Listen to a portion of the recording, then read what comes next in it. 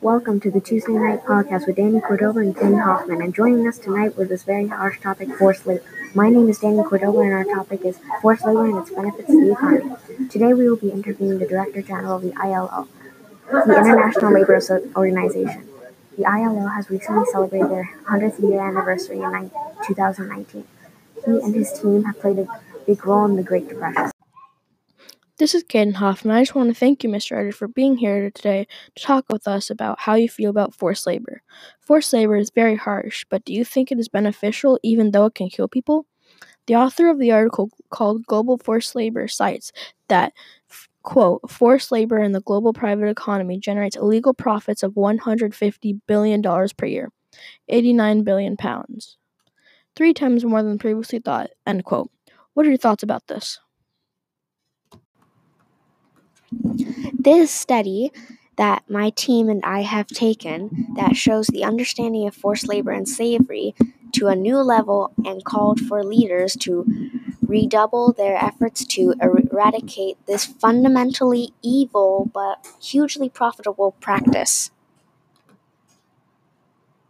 What do you think we can possibly do to fix forced labor?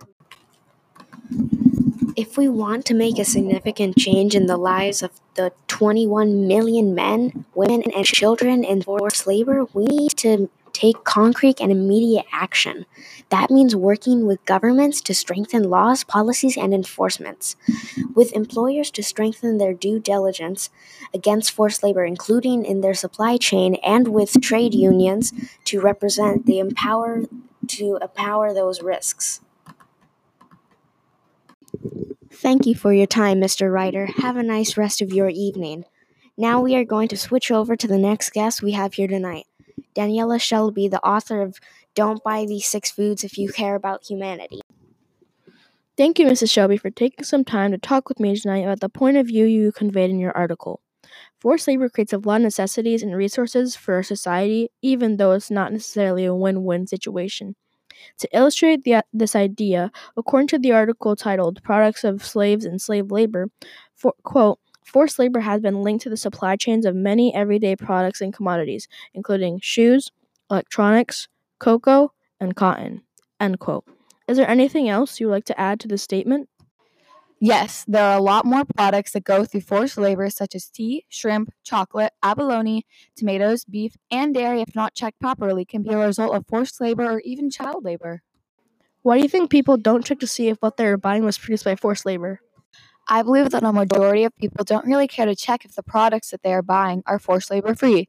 The same reason that people don't care to check the expiration date on food. It's because people trust the companies that they are buying from. But quite frankly, most of the company owners are greedy and sometimes want to rip you off.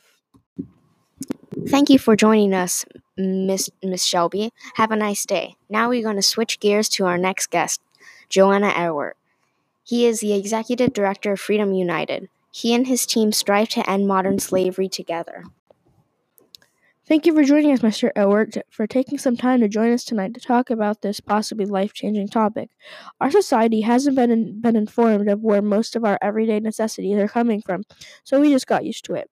As an illustration, the article called Products of Slavery and Slave Labor says that, quote, Nestle, Mars, and Hershey all source from cocoa from West Africa, where cases of child and forced labor have been discovered and still persist. End quote.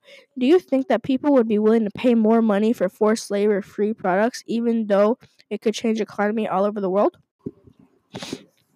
It would cost consumers as little as 1.8% more per item to double the pay of an average sweatshop worker. A study showed that consumers would be willing to pay up to 15% more for slavery-free clothing. But really, it's just going to change the economy all over the world. Thank you, Mr. Ewert, for that mind-blowing information. Now we lean to the other side of the argument, and for that we go to our interviewer. So now, with all the information and opinions that we learned, how can you argue that forced labor has not benefited the economy? Well, in the 60s and 70s, the price for slaves dramatically went down. They went from being the price of a pickup truck to a good Fitbit. We shouldn't be selling human beings for the price of a simple piece of technology. It's just not fair at all. Then the quote owners just get rid of the slaves when they don't want them anymore. So that means they just waste their money anyways. It would be more economically smart if they just didn't buy the slaves in the first place, which would also be a lot more fair towards the slaves. Thank you, Joanna. Tonight we covered the very serious topic of forced labor. We discussed if it was appropriate or not, and also interviewed some experts on the topic. Special thanks to our producers and experts here with us. Thank you, Daniel Shelby, Guy Ryder, and Joanna Elwer. That's going to wrap it up for this episode of the Tuesday Night Podcast with Danny Cordoba and Cayden Hofman.